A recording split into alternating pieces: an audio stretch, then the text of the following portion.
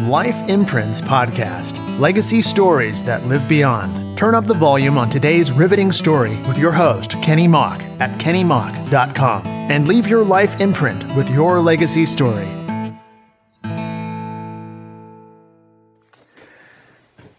Well, good afternoon. It's great to be with everyone. And wanted to start out by saying that I'm really happy to have Pastor Dan Scott from Christ Church here. I'm promoting our new book, my new book. It's called Leaving Your Life Imprint. And what I love about Pastor Dan is he's made a lot of imprints himself in his life. He's been a pastor at Christ Church. How many years now? Almost 15 years now. 15 years, and then 25 total. Actually, you were there before that. I remember Dan leaving me before he left for his exodus to Arizona, and he took a pastorate there. He gave me his pad from his desk, and I thought I kept that pad. I don't know if I've even told him that, but what I loved about it was I know he had done a lot of writing, and he'd done a lot of his studying for his notes and just some phenomenal sermons that Dan has done over the years. Let the River Run, and he's got books that he's written as well, and we'll be glad to publicize those. But I just wanted to just tell him how honored we're to have him with us today. So Dan, I want to start out by saying that there's a Bible verse that I really feel like in my last chapter of Leaving Your Life Imprint that really influenced my life, and it's in Ecclesiastes. In everything there is a time and purpose under heaven. What does that scripture foretell to you in light of, I know some people, in the work that I've done, when you look at a person's time and their purpose, sometimes they miss out on that. Whereas obviously Solomon was trying to tell us something about the importance of our time and our purpose in life. Life comes at us in seasons, and if we don't allow that season to change, we cling to a previous season. Sometimes we feel like we haven't gotten all out of that season that we wish to have.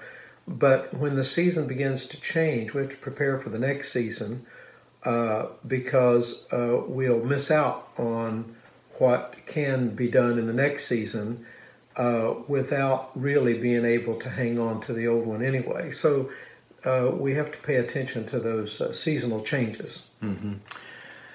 How much is this predestined, our time and purpose, and how much of it is God's free opening to say, well, yes, I have a predestined purpose and time for your life, but I'm also giving you flexibility in that to figure it out.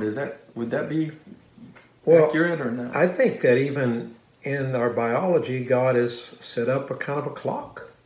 So we pay attention to what's going on with that clock. We usually do not like it, when the alarm starts going off, the season is changing biologically. Yeah. I mean, we like it earlier in life, but we want to rush ahead, and then, as we get older, we want to lag behind. Yeah. But the fact is, in that, God has set out something for us in the natural order that we pay attention to and discern what is capable of being accomplished in this season.